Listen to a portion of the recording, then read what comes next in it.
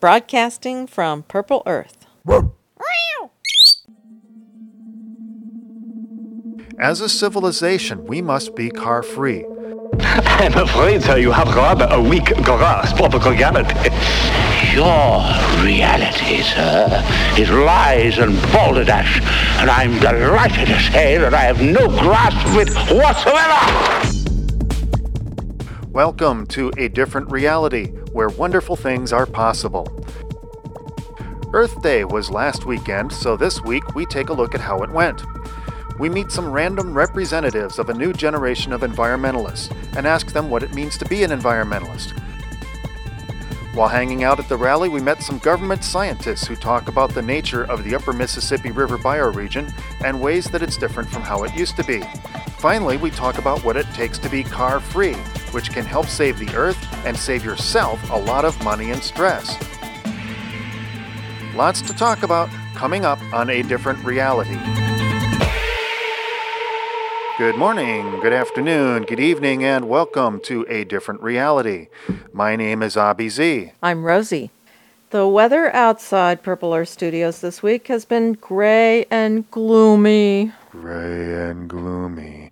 Yeah, it was pretty cold and windy last weekend, and then it never really got better after that, did it? No, we had a sunny but windy and cold day for the Earth Day festivities, and the rest of the week has been cloudy and chilly. Not what we think of as balmy spring weather. So we look forward to May Day and warmer days ahead. Our daily online reading list includes the Guardian newspaper from Great Britain and the Christian Science Monitor, a progressive-leaning American paper. And they each had stories this week on the controversies surrounding the proposed construction of wind farms. Wind farms are where an array of wind turbines is set up on a breezy expanse of land, and enough electricity is gathered to supply a small city. These things are controversial because the wind turbines are not small. They each stand as high as a 40-story building.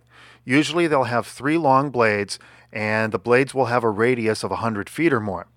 If you've ever seen a wind farm, it's a pretty awesome sight when you first see it. I first saw them in mountain passes in California, endless vistas of dozens of them spinning in sync with each other. And in an area where we're accustomed to seeing nuclear power plants, oil wells on the ocean, and mountains of coal waiting to be fed to the furnaces, the sight of a wind farm is absolutely refreshing. Rosie and I both think they really look cool, and so do a lot of other people. Some people think they're ugly. They fret about wind farms disturbing scenic vistas. There are also concerns about noise from these things, and there's a worry that they may be killing birds as they fly through and get whacked by the spinning blades. On the other hand, wind energy is a renewable energy source, and we are not going to avert global warming without resorting to wind power. Over time, we've been seeing a lot of articles in The Guardian about the ambitious plans that the Brits have for wind power, and the resistance to those plans in the countryside where the wind farms would be deployed. Then the CS Monitor had a story about different proposals around the United States where wind farms are meeting resistance. In Massachusetts and New Jersey, there are fights over building offshore wind turbines. Environmentalists are challenging wind farms in California, West Virginia, and Kansas for aesthetic reasons or for fear of there being a hazard to wildlife. But the main part of the story focused on an uproar in Wisconsin, about 50 miles northwest of Milwaukee. We were very taken by the hypocrisy and NIMBYism, NIMBY means not in my backyard, of a lot of the people quoted in the story. There was one guy in particular who said he bought an old farmhouse and moved his family there for the peacefulness, while he drives 50 miles to work in Milwaukee every day and 50 miles back. He was worried about noise from wind turbines. Now, I've lived in farm country, and I've slept near wind farms back in my hitchhiking days. And even though wind turbines do make some noise, the whir and hum of a wind turbine is nothing compared to the roaring and grinding of farm machinery at all hours of the day or night. It may look quiet and pastoral as you drive through, but farm country is actually a rather noisy place during the growing season. Now, NIMBY people and those upset over aesthetics should consider how they'd feel if a different energy-producing resource were being produced next door to them. For instance, if you're upset at seeing wind turbines when you look out over the ocean, be glad that you're not seeing oil drilling platforms. I used to live in a beach town where you could see, hear, and smell the oil wells. I would have loved to see wind turbines on the ocean instead. When we see wind turbines over the ocean, that means that someplace else, people will not have to look out onto the ocean and see oil drilling platforms. Same thing for the people who don't want to live near a wind farm. Some people have to live next to coal mines, and those wind turbines represent coal that isn't being mined. Isn't that a good thing? Now, on the other hand, it's true that wind farms make noise in areas that used to be very quiet. They do have a whir and a hum that's like a really big electric motor. And after all, a generator is a lot like an electric motor. The wiring's just a little different. Even though we think they look cool, is it really a good idea to plant dozens of these overgrown egg beaters onto some of our most treasured and timeless landscapes? Then there's the bird thing. We really have to be careful that we don't do a lot of harm to birds with these things, but we should also be rational in our approach and weigh the hazards against the hazards wildlife would face from escalating use of coal, oil, and nuclear power. When you come right down to it in this argument, both sides are right.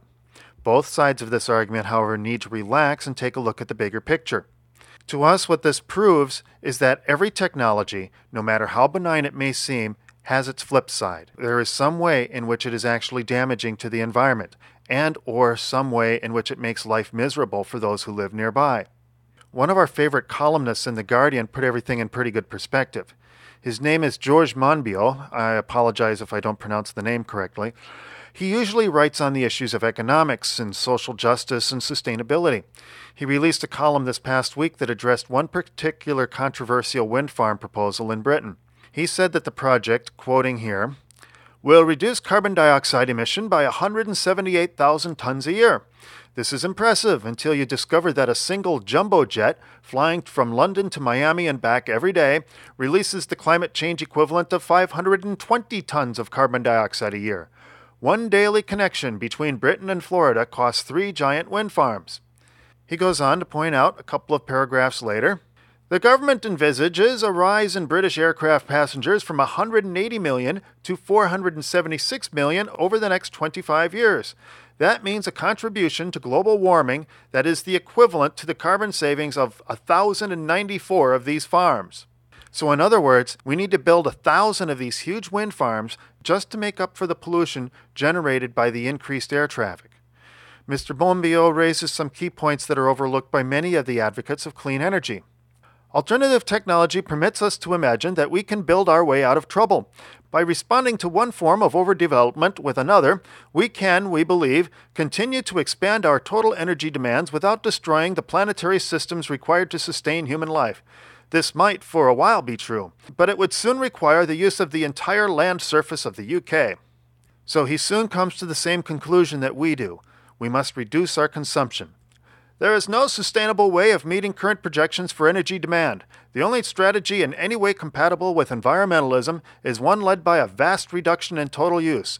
Greenpeace and Friends of Earth, who support the new wind farm, make this point repeatedly, but it falls on deaf ears. It falls on deaf ears because the economic system practiced by the corporate empire does not accept any kind of restraint. They see wind farms as a means of continuing growth, meaning more production, more consumption, and more money to be made for a handful of rich people.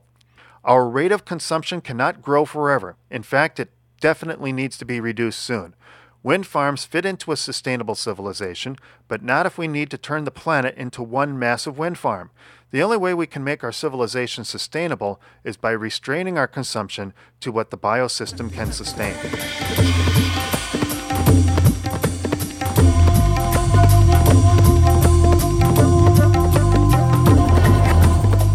Lorax is a fable by Dr. Seuss for children of all ages. It describes what happens when you ignore the ecological consequences of your actions. The first passage, it happens early in the book when the Onceler arrives at the field of truffula trees. Way back in the days when the grass was still green, and the pond was still wet, and the clouds were still clean, and the song of the Swami swans rang out in space, one morning I came to this glorious place, and I first saw the trees, the truffula trees, the bright-colored tufts of the truffula trees, mile after mile in the fresh morning breeze. And under the trees I saw brown barbaloots frisking about in their barbaloot suits as they played in the shade and ate truffula fruits. From the ripulous pond came the comfortable sound of the humming fish humming while splashing around. But those trees, Those truffula trees! All my life I'd been searching for trees such as these. The touch of their tufts was much softer than silk, and they had the sweet smell of fresh butterfly milk. I felt a great leaping of joy in my heart. I knew just what I'd do. I unloaded my cart. In no time at all, I had built a small shop. Then I chopped down a truffula tree with one chop, and with great skillful skill, and with great speedy speed, I took the soft tuft, and I knitted a thneed. The instant I finished, I heard a gazump. I looked. I saw something pop out of the stump of the tree I'd chopped down. It was sort of a man. Describe him? That's hard. I don't know if I can. He was shortish and oldish and brownish and mossy, and he spoke with a voice that was sharpish and bossy. "Mister," he said with a sawdusty sneeze, "I am the Lorax. I speak for the trees. I speak for the trees have no tongues. And I'm asking you, sir, at the top of my lungs—" He was very upset as he shouted and puffed. "What's that thing you've made out of my truffula tuft?"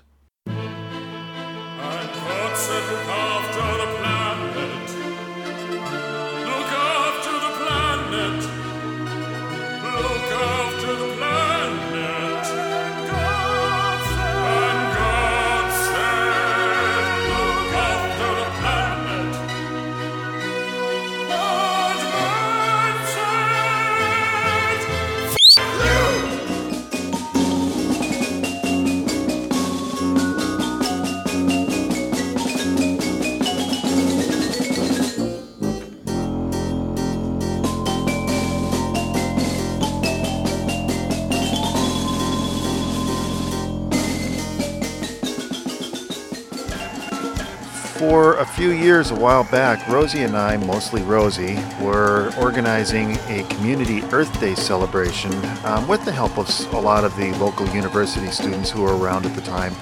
And it went well for a while, and it suddenly died out one year. Over the last several years, a variety of groups were each having their own Earth Day events, and it really fragmented the movement, and it hurt the attendance for everybody.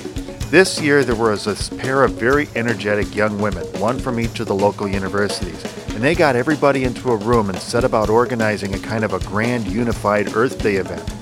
There were about 50 kids in the room when we went to one of the early meetings, and they were all totally gung-ho.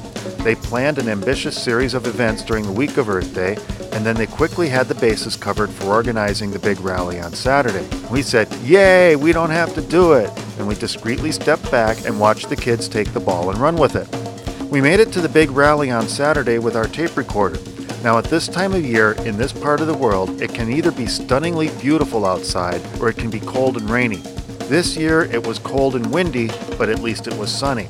Now, we have a big park with a big bandshell right next to the Mississippi River, and they had a crowd of a few hundred people, pretty respectable in this town. Now, around the perimeter, there were various environmental organizations and even some businesses that had information tables set up. On the stage was the keynote speaker, Eustace Conway, and he was speaking as we arrived. Now, Eustace Conway is the founder of Turtle Island Preserve. It's an environmental education center in North Carolina where primitive survival skills are practiced and preserved and taught. The work he does is really important and it's really valuable, and we'll put a link to Turtle Island Preserve on our website. But he didn't really impress us as the kind of speaker that's going to energize a crowd. Now, as we sat down to absorb the setting, he was into this question and answer session with the assembled crowd, and he'd wandered into a long and laborious dissertation on tanning, as in tanning skins that you peel off of dead animals. So, let's take a break and go meet the crowd, shall we? The first guy we talked to was staffing not one, but 2 tables. He is the kind of heroic activist you find in a lot of places like this. My name is Rick Compert. I'm with Clean Water Action right now full-time, and also doing a lot of other work with Sierra Club, Water Sentinels, and other groups in Wisconsin. I've got 2 booths here today. I'm working with several other people trying to help people understand what is clean electricity.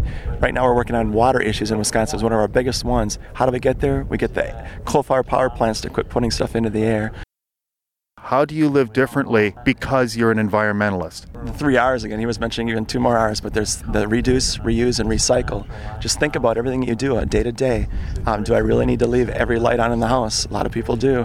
It's ridiculous. If I'm not using something, I turn it off. You said there were 5 R's. What are the other 2? Yeah, we learned 2 more today. There's a gentleman speaking right now. He's talking about rethink, and the other one was refuse. Refuse to take things that we don't really need. So Rick seems to get it, but how about the kids? It's pretty safe to assume that at this event they all consider themselves environmentalists. But how do they define that? And does that set of values influence the way they live their day-to-day lives? We went to as many of these young adults as we could and asked each one the same 3 questions. Are you an environmentalist? Why do you think so? And in what way do you live differently because you're an environmentalist? Are you an environmentalist? Yeah. I guess yes. Yeah. Depends what you consider an environmentalist. So many different terms for it. Are you an environmentalist? Yes. I like the environment. I don't know what's an environmentalist. I would not consider myself an activist in any way, but I do believe the environment is highly important. I believe so. Do you consider yourself an environmentalist? Sure. Yes, I do. I'd say so. Can you explain why you consider yourself an environmentalist? Because I'm aware of the environment that's around me and I respect it. I try to recycle as much as I can and reuse all my papers that I print things off for at school. Because I'm trying to preserve the earth. Started always fighting for the underdog. As education has gone on, I realized the importance of protecting the environment. I'd move away from saying I'm an environmentalist, more of like a human consciousness changer. I think before we could save the environment, we really need to change the way we think about things. It's more than just recycling. It's you have to start changing the human conscious, the human psyche before you can save the environment. Because I like nature and I'm a natural person. I believe if you live in it, you got to deal with it, and you can't really, if anywhere you go somewhere and there's trash in the environment, it's just irritating because you see people throwing stuff away, and when you enjoy it as much as I do, it's very irritating to see your places that you go ruined a lot of times. Because I care about the earth and I do my best to take care of it. Why do you consider yourself an environmentalist?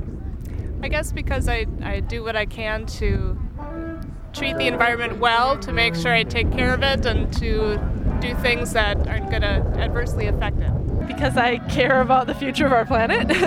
Okay, why do you consider yourself an environmentalist? Ooh, that's a good question. I don't know, maybe because of a conscious awareness of my place in the world and the environment, the interconnectedness of things. Is there anything that you do, any way that you live your life differently because you're an environmentalist? I don't litter, try to conserve things, not buy into the big money market. Well, in the summer I try and bike places as many times as I can so that, the gases don't get into the air and ruin the environment. I ride my bike every day instead of driving a car. I try to buy products that don't have very many packaging on them, so I'm not wasting as much. I don't know, I try to do things that I know will make an impact. Yes, I specifically don't own a car because I'm an environmentalist. I walk, I ride my bike. I try to buy organic foods whenever my meager living can afford it. I don't turn on the lights very often. There's a lot of little things that I try to do. I recycle, I hunt. That's about it, I guess, yeah. Is there anything in your day-to-day life where you live differently because you're an environmentalist? Mainly my food consumption a lot of times. I come from a farming family, and a lot of the food I try and eat is natural or at least freshly grown, because at least that way you know that you're eating something that's not so preservative ridden, and you're really supporting a lot of the local farmers, which is another big part of, if you can support them, you can support a lot of other things. We can use a lot less natural resources than a lot of times. Because you see all the wrappings that people use and all the grocery stores, all the plastic. If you can avoid that, buy something from a farmer, it's fresh, you're a lot better off. You're not wasting as much. I like to make sure I recycle, do the basics like turn off the light, conserve water, basic things like that. I recently opened a store that carries all environmentally friendly products, and I try to use those products myself. Try to stick with things that are organic and natural and recycled. Recycle. I walk to class. Yeah, try not to use my car. Is there anything that you do differently in your day-to-day life because you're an environmentalist? Oh yeah, every day I make conscious decisions, simple things, the food I choose to eat, when I go to the store, simple things, not bringing a bag for groceries, every day riding my bike to campus and around town, so a lot of things.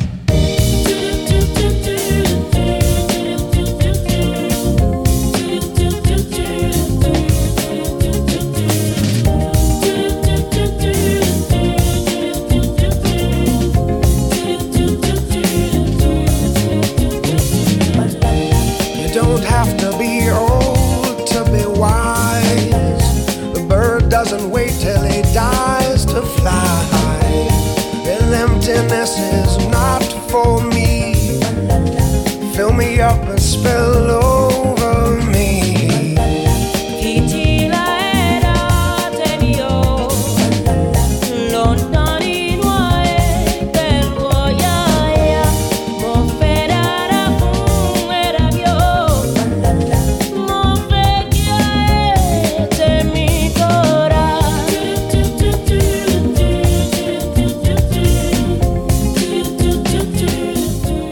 After we cruised the crowd of hopeful 20-somethings and 30-somethings, we found someone closer to our own age. Are you an environmentalist? I am. Why are you an environmentalist? I'm not quite sure. Because I like to fight. What is it that makes you believe you are an environmentalist? I find myself being grumpy about a lot of things that I'm observing going on lately. I was heartbroken just a week ago when I found a tree had been cut out of one of my favorite parks, one of my favorite trees. Is there anything that you do differently in your day-to-day life because of your being an environmentalist? Yeah, I complain a lot more about development. You're not gonna air this, though, are you? We might. Okay. Just be sure you mention landscape architect in your introduction, would you please? That was our friend Jay Fernholz, and what makes him a hero is not that he is a landscape architect, but that he can handle going to boring meetings to confront boneheaded bureaucrats head on. Thanks, Jay.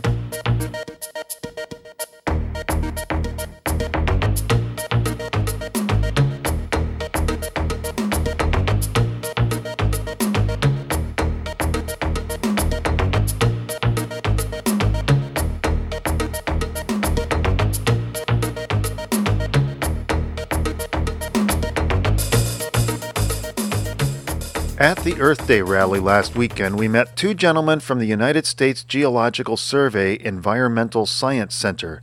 They had an information table set up there. Yeah, they work for the government. Specifically, their agency is a part of the Interior Department. As they explained it to us, the Environmental Science Center is responsible for scientific research. These guys are real authorities on the ecosystems of the upper Mississippi River bioregion.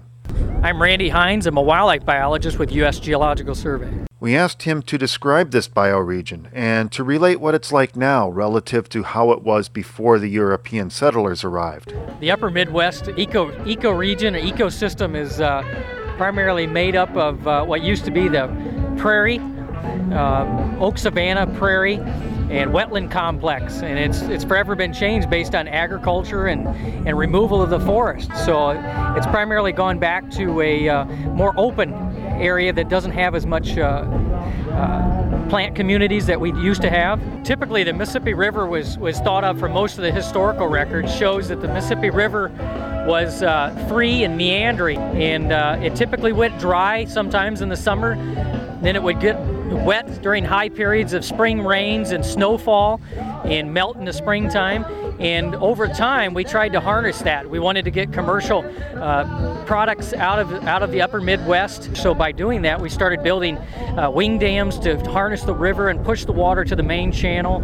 And we also wanted to try to close off parts of the river so that water didn't go back there. We wanted to really control it. So over that time of controlling it, we essentially changed the ecosystem. It went from being a wetland, an intermittent wetland that was periodically wet during periods of the year and dry during other periods of the year. We had a great diversity of habitat types out there, floodplain forests and oak savannas and prairies and everything mixed together. And one of the biggest problems is that once we started cutting off the water to certain regions, we started changing those habitats. So our diversity in plant and animal life changed.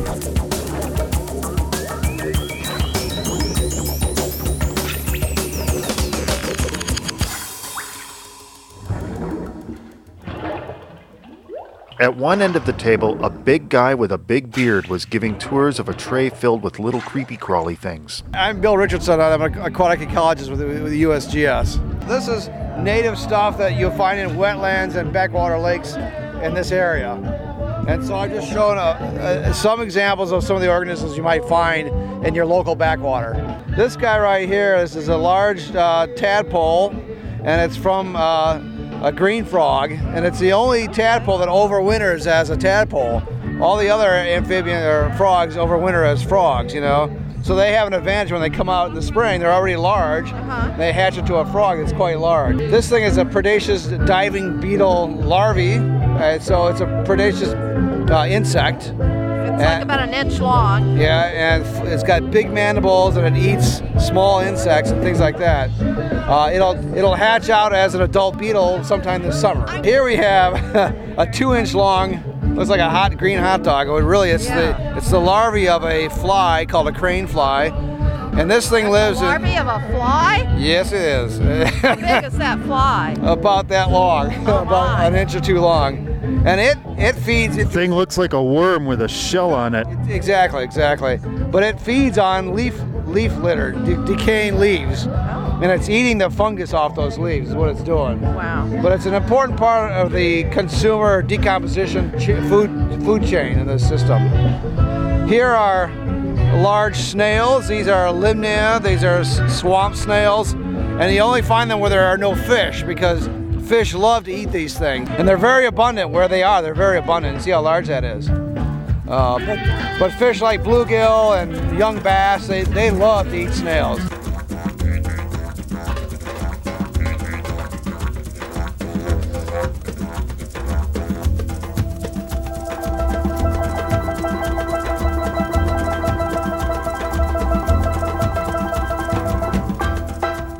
So many of the cleaners that we use around our houses are quite toxic.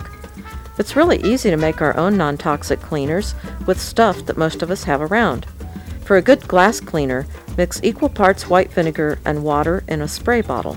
Spray your glass, wipe with a clean rag, and wipe dry with a newspaper. For more earth-friendly cleaner recipes, check our website at www.purplearth.net.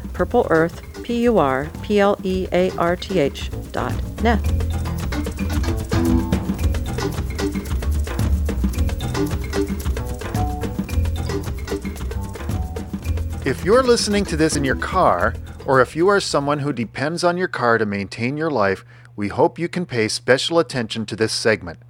We have a series of suggestions on how you can reduce stress in your life and keep thousands of dollars in your pocket that you'd otherwise be spending every year. We're going to talk about the joy of being car-free. We'll talk a little bit about why being car-free is a good idea, just in case you don't already know. Then we'll talk about how we got motivated to become car-free, and then we'll talk about how you too can become car-free. In case you haven't noticed, driving is expensive in the monetary sense. Fuel is becoming more and more expensive, even in the United States, which has some of the most inexpensive gasoline in the developed world. Cars, and when we talk about cars, we also mean small trucks, SUVs, minivans. We're talking about privately owned motorized vehicles used for general transportation. Cars are expensive to buy, they're expensive to maintain, and they're expensive to feed. Registration is expensive, and insurance is really expensive. They are also expensive in the sense of time. Much of our time in our cars is filled with stress, dealing with traffic on our more and more crowded roadways, or figuring out how to navigate the increasingly complex highway network, and having to deal with the frantic pace we're forced to keep in order to reclaim the time that the corporate empire steals from us. Then every year we have to deal with the registration process, which for many of us means standing in long lines at the motor vehicle department and submitting our cars for inspection with more long lines.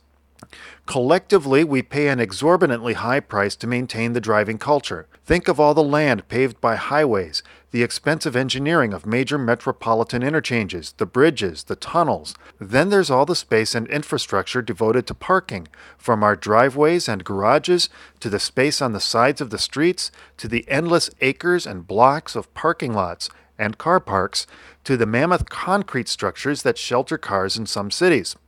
Then there's the massive infrastructure of our fuel supply, from the filling stations to the tanker trucks that supply them, to the oil refineries and pipelines, and the oil wells in much of our countryside, and worse, oil drilling platforms in the ocean, the Arctic, and other environmentally sensitive areas.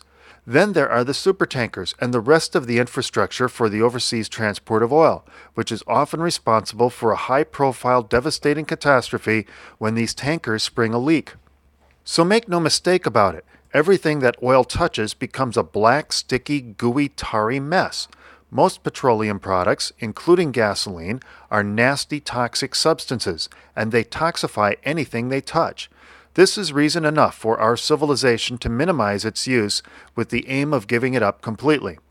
Many people will suggest alternative fuels as a more sustainable solution. Alternative fuels are only a small part of a sustainable civilization, because those who suggest alternative fuels are still envisioning a society that commutes and consumes. It means that we are still building cars and consuming the resources that requires. It means we are still building highways and parking lots. It means that we are using alternative fuels to continue the inefficient standard of one person, one car. The answer is not to go to alternatively fueled cars, but it is to get rid of our need for cars, period. As a civilization, we must be car-free. Motorized transportation must adapt to sustainable fuels. Fuel cells, biodiesel, alcohol, pedal power, and animal power all have their appropriate uses, but sustainability means minimizing our consumption and minimizing our need for transportation, and the use of motors should be made more and more unnecessary.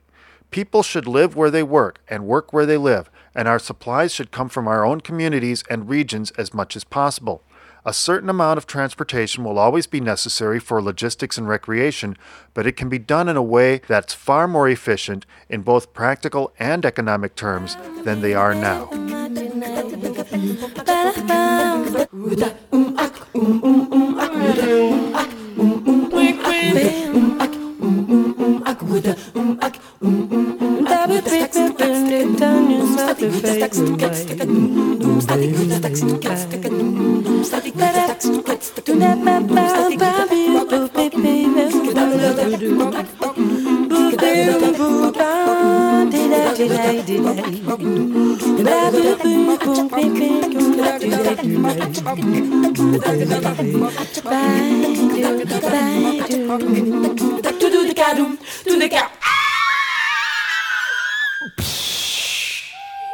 Rosie and I are proud to say and to proclaim that we are now car-free. For a couple minutes, we'll share with you some personal history on how we arrived at this point. For me, it started when I was a student and I had a job 30 miles away from where I live. I had to deal with the stress of commuting 30 miles to work each day. I started getting speeding tickets. I started to pay a lot of money for gas and maintenance on my car. And when my old clunker finally broke down, I couldn't keep my job. And that's when I learned that dependency was not a good thing. Not much later, I had a job at a shopping mall on the edge of town while I was living in the center of town. I borrowed a bike. I didn't have a car at the time. It was the month of December, and I had to ride in snow. I had to ride in cold. I had to ride in conditions that I never thought that I'd ever have to ride a bike in. And I learned that it wasn't that hard. I learned that as long as the distance was reasonable, biking to work is viable in any weather. Several years after that, I spent a summer living more or less as a homeless person, but it was a lot more comfortable than it sounds, in the small community of Isla Vista. It's a little college town adjacent to the University of California at Santa Barbara. It's often described as the most densely populated square mile west of the Mississippi River. Everybody gets around there by bike. It's a community that's densely populated enough that it's much more functional for bikes than it is for cars. Some of the first bicycle carts for hauling cargo behind a bike were actually designed and built there, and I lived there at a time that some of this activity was taking place. Near and in Isla Vista and around that area, all through Santa Barbara actually, they've got a very well-designed network of highways for bicycles. During the time that I was living there, that was when bicycling really became a part of who I was and who I am now. For most of my life, I've been a pedestrian. In fact, except for people in wheelchairs, we are all pedestrians anytime we're walking. Before I met Abby, I lived in Kansas City. It's a city as large as Los Angeles in the amount of space it takes up. And like L.A., it's a city in love with the car culture. Although I owned a car, I usually found jobs that were close to where I lived so that I could walk to work. There were grocery stores close by and a hardware store on the corner. Because I lived close to a busy street that I had to cross often, I learned about asserting my right as a pedestrian. I had a 3-speed bike, but I was afraid to ride it, and I didn't know many people who rode. When I got a job downtown, I started taking the bus to work. I've always found camaraderie among regular bus riders and sometimes the drivers. I'm not perfect, though. When I do drive, it's usually fairly fast, and I even had a job in Kansas City as a delivery driver. Now that was stressful. After ending up in Philadelphia with Abby, I really learned about biking in a large city. I had a used 5-speed, and we'd take rides on a nearby trail. When I felt confident enough, I started riding downtown, although during the week I'd usually either walk or ride the bus. For a while, we lived in a small town in central Wisconsin, and I had a job where I was car dependent because I worked in 4 different small towns in the area. The year that I spent on that job was something that got both of us to really swear off car dependent forever. We went through a lot of expense, especially with maintenance expense, and any time the car broke down, we had to desperately get it fixed right now. There was a lot of time spent in the car all the time, and there was a lot of stress with all this driving, trying to get someplace on time all the time. After that, we made a deliberate decision to always live in the city. We moved to a city that's small enough to get out of town by bicycle, but it's big enough to have everything that we need within range. Now, since then, we ride our bikes or take the bus to get to work. All of our shopping, etc., we have a trailer that we pull behind our bikes that can haul a lot of groceries. We have a tandem that we have for rides into the country in the summertime. We hardly ever drive in the summer. We just get on our tandem and take a ride. If we ever want to take a trip somewhere else in North America, we jump on the train. We are fortunate that we have a train station here. Not very many cities in the United States have one. If we ever need to go somewhere where the train doesn't go, we can rent a car for the weekend for about $30, and that happens 3 or 4 times a year. Until fairly recently, we still kept a car, our small pickup truck actually, but we kept it as a luxury. We had it for taking long trips or just for getting out of the city on a hot day. Eventually, we got billed for one insurance payment too many for a pickup truck that just sat in our driveway all the time. We held up the $150 cost of 5 car rentals in a year next to the $300 to $500 cost of insurance and registration alone, not to mention maintenance and the space that the truck was hogging up in our driveway. We sold the truck. A year later, we're not sorry at all. As for being car-free now, yes, it has forced us to act differently. This last winter, we did most of our shopping on the bus. By carrying our groceries in small backpacks and shoulder bags, we were able to do all of our shopping for a week. If we can do it, most people can. Planning ahead is the key. It's been very liberating. Gas prices have been skyrocketing lately, and we haven't been affected. Not having a car has never stopped us from being able to do what we want to do. Well, the ancient Egyptians and the other Africans, the Mayans, the Incans, and all the Polynesians are all around the world. A long, long time ago, people would walk wherever they had to go. Even if you're a cynical bastard who doesn't care about the earth, you want to be car-free, because it'll save you thousands of dollars every year. Now, if you think you can't live without your car, consider this. 100 years ago, our ancestors didn't have cars, and they got along just fine. How did they do it? Analyze the answer to that question, and you've gone a long way toward knowing how to live car-free. The most important step to becoming car-free is choosing your place to live. When you choose your place to live, transportation strategy should be your primary factor. You do not want to be dependent on a car. I'm going to use the term access a lot here. And when I say access, I'm talking about a way to get there without a car, whether that be walking, biking, or public transit. Do you have access to your workplace? Can you walk to work? Can you ride a bike to work? Can you take the bus or the train to work? Is it easy and convenient to use your favorite non-driving mode of transportation to get where you need to go? When you want to leave town, is there a train or a bus or a coach that can get you to some other city or to the big city? Is there access to the countryside or to nice parks? You want to have access to a good place to get food, whether it be your food co-op or a health food store or a mom and pop supermarket. You'll probably want to have access to a hardware store, maybe some sort of general merchandise kind of place. You want access to a library. You want access to a post office.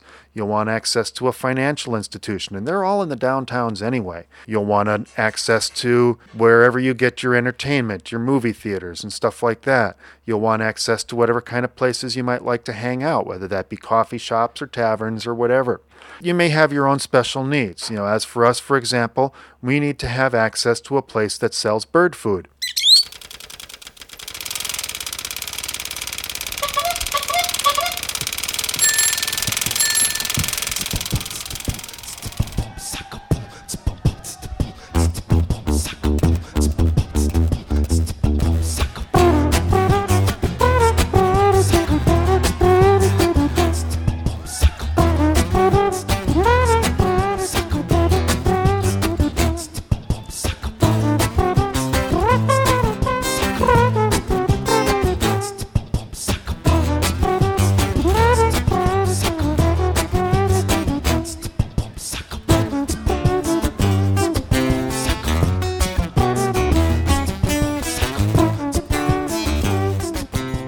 Now, it should be noted that if you take up bicycling as a way to get around and you become more bike-centric, you may need to keep more than one bike. For instance, the bike that you ride on a smooth, paved, open road might be different than the bike that you ride over bumpy streets in the snow to bring the groceries home. Now, as for us, we each have an upright bike, which is a hybrid for general purpose getting around town, and then we have what we call the limo. The limo is our tandem recumbent, which we use for long rides out in the country. Tandem means two riders on one bike, so that if one rider is stronger than the other, they can keep up with each other and talk to each other along the way. Recumbent means it's the kind of bike where you sit back in a seat with a backrest, and then you pedal with the pedals out in front of you. We even have a trailer for the limo, so we can take our camping gear along with us on long-distance trips. It's something that we call bike packing. And our bike packing adventures are a whole other series of stories which we hope to get to sometime. It's funny that the people that ask how we can ride when it's so cold out think nothing of riding a snowmobile when it's 20 below zero, when you're just sitting down, not exerting any physical energy, riding this thing that's going 50 miles an hour in the cold weather. You can dress for it. You can wear the right goggles for it. There's all the right clothes that you can wear to be able to handle that kind of cold and in the wind. Furthermore, when you're on a bicycle, you're working. You're inside your, I call it my moon suit. You're inside your moon suit exercising, and it's actually, when I get to my destination in the wintertime, I'm sweating a lot heavier than I am in at least the early summer.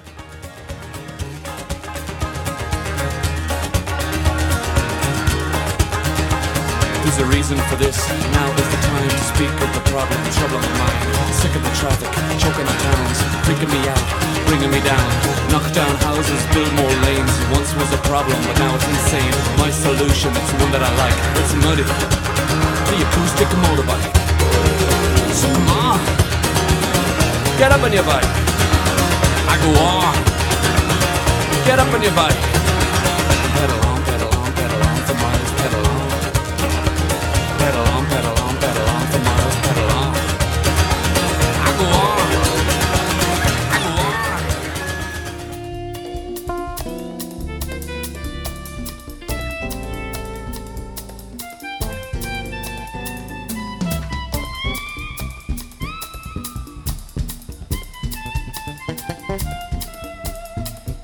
A big shout out to our local library branch.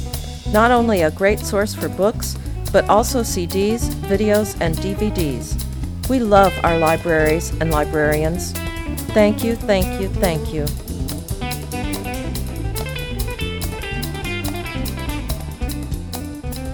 I have a little brainstorm to file under the spirit of collectivism.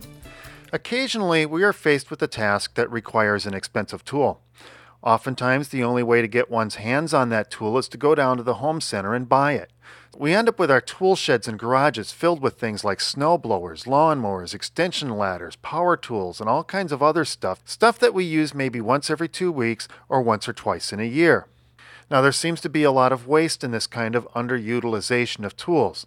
At the same time, if we look into our collective tool sheds, we're likely to find a lot of duplication. Imagine this. Everybody in the neighborhood brings their tools together at one place. How many lawnmowers are there? How many extension ladders? How many power saws? And on and on. Now think about this.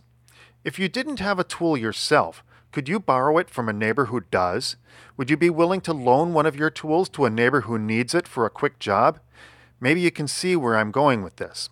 The people that sell tools are perfectly happy to see all of this consumption. But this kind of overconsumption and waste is not a sustainable practice, and it makes our collective lives a lot more expensive. It's not necessary for every one of us to own his or her own copy of each of these expensive tools. What we actually need is access to these tools, which is a wholly different concept. I saw an illustration of small-town collectivism when we had our last snowstorm of the season.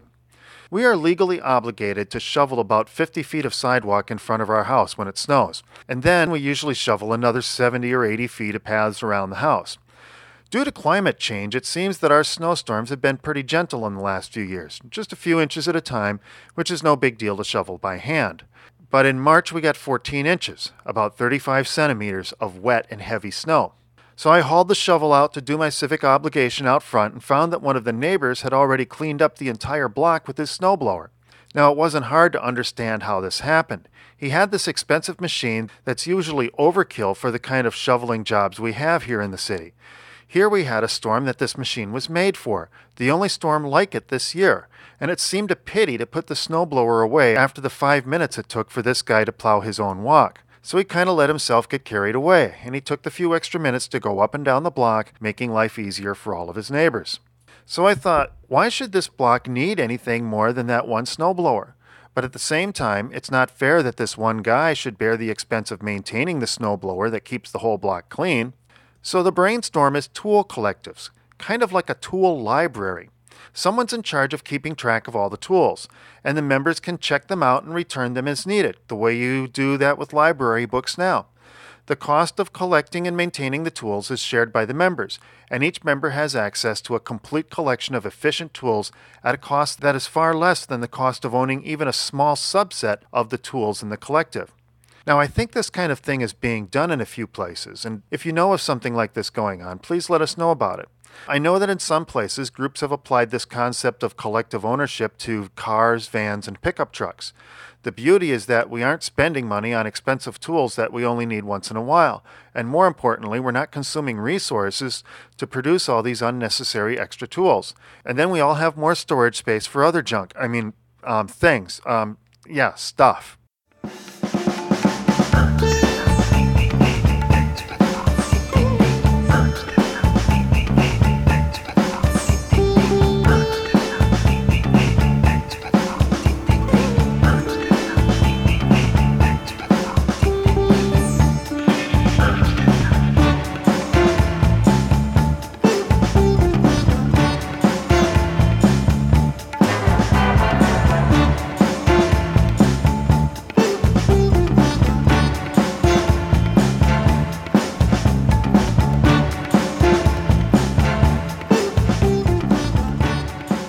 Came across some information in one of the magazines we received that some of you might find useful.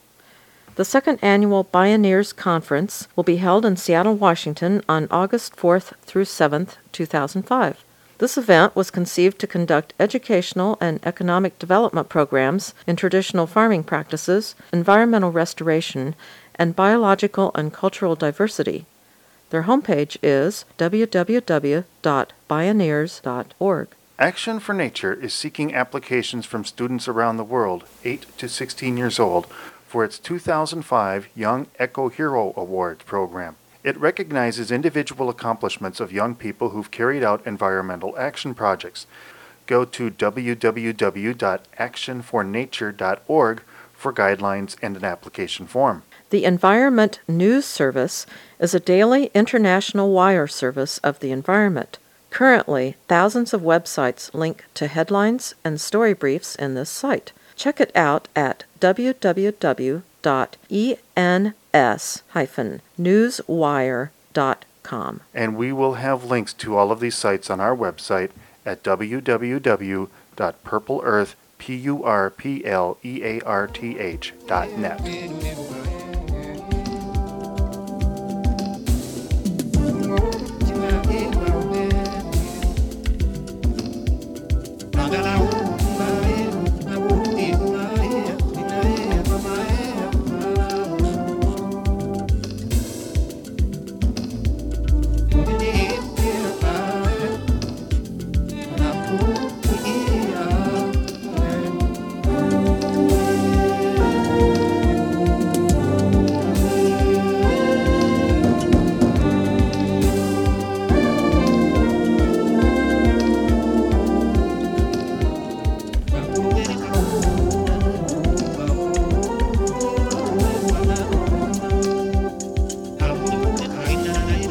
As for feedback this week, we did get one piece of email from a friend of ours out in the hills who said that he liked the cardinal piece. Thank you very much.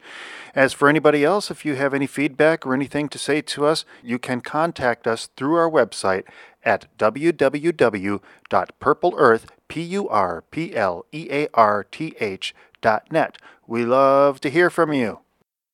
We feel that there is an apology in order because last week we said that Ronald Reagan was about as intelligent as a sock puppet. It's been pointed out to us that that's a rather insulting comment, so we apologize if we insulted any sock puppets with that remark.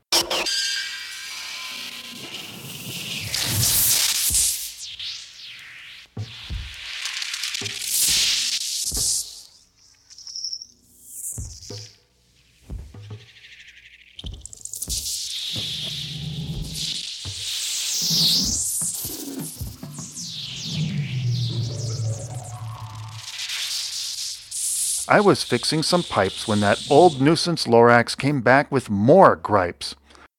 I am the Lorax! He coughed and he whiffed. He sneezed and he snuffled. He snargled. He sniffed. Onceler! He cried with a crufulous croak. Onceler! You're making such smogulous smoke! My poor swami swans, why they can't sing a note. No one can sing who has smog in his throat. And so, said the Lorax, please pardon my cough. They cannot live here, so I'm sending them off. Where will they go? I don't hopefully know. They may have to fly for a month or a year to escape from the smog you've smogged up around here. What's more, snapped the Lorax, his dander was up, let me say a few words about Gluppity-Glup. Your machinery chugs on day and night without stop, making Gluppity-Glup, also Sloppity-Slop. And what do you do with this leftover goo? I'll show you, you dirty old Onceler man, you! You're glumping the pond where the humming fish hummed. No more can they hum, for their gills are all gummed. So I'm sending them off. Oh, their future is dreary. They'll walk on their fins and get woefully weary and search 'em some water that isn't so smeary. And then I got mad. I got terribly mad. I yelled at the Lorax, now listen here, Dad. All you do is yap, yap, and say bad, bad, bad, bad. Well, I have my rights, sir, and I'm telling you, I intend to go on doing just what I do.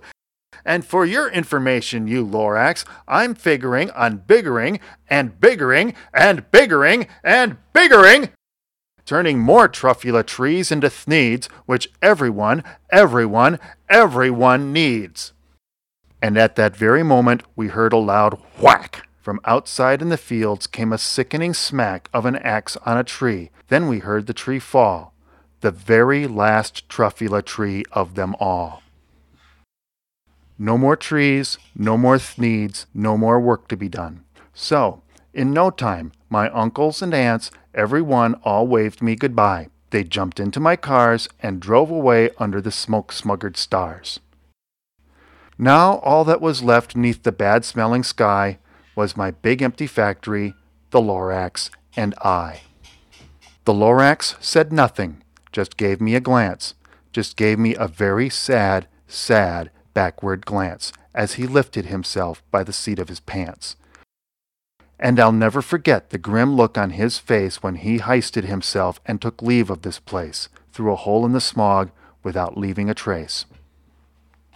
And all that the Lorax left here in this mess was a small pile of rocks with the one word, unless. Whatever that meant, well, I just couldn't guess.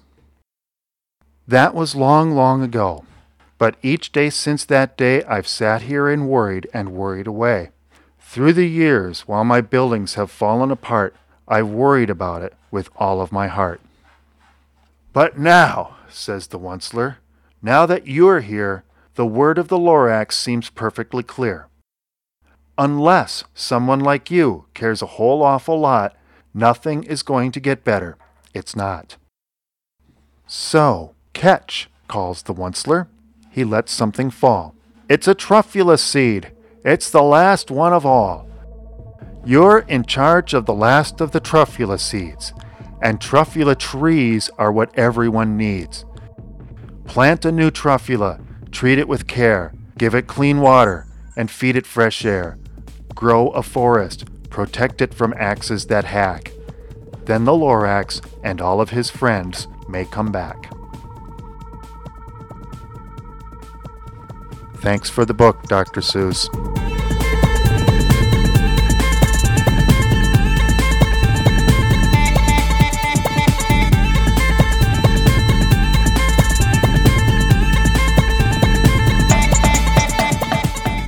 A Different Reality is created, produced, edited, and assembled by Abby Z and Rosie of Purple Earth.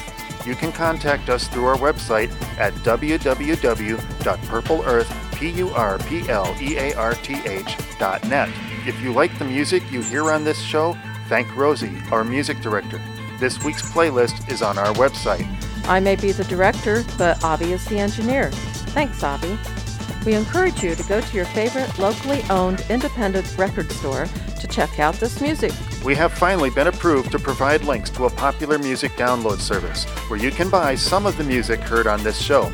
We also plan to start adding links to the home websites of artists that you hear on A Different Reality. Keep an eye on our website at www.purpleearth.net for these links to start lighting up. The music you heard this week was... Starting with our theme song that you hear at the beginning and the end of the show, Lovers of Light by the Afro-Celt Sound System. Driftword from Bill Laswell, and World Party doing And God Said. Uncle Meat, the main title theme by Frank Zappa, and then Widespread Panic doing some drums. X-Tribe brought us Bandy, and then Oya from Angelique Kidjo. We had Adamski doing Eighth House, Osric Tentacles doing Sploosh. Tabasco Rhythm from James Asher, and Tanto Tempo, Peter Kruder remix from Sultan 32. Zap Mama did Plekete, Plekete, Plekete,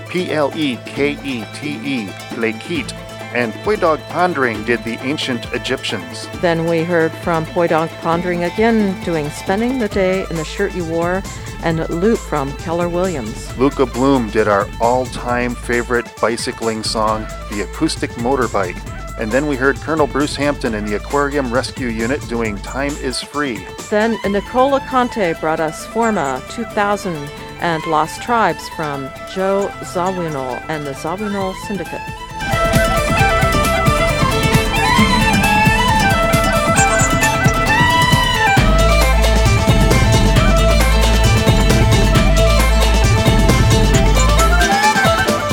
Next week on A Different Reality, we'll look at the meanings of May Day, from its pagan origins to its adoption as a celebration of organized labor around the world. When you talk about organized labor, you quickly begin to talk about social justice issues. That means fairness and decency, which the workers of the world are having a hard time seeing these days. We'll also be visiting with the members of the First Nations of this region to find out what they can tell us about sustainability and other things too. The role of social justice in a sustainable civilization next week on A Different Reality. Yeah, I complain a lot more about development. Broadcasting from Purple Earth.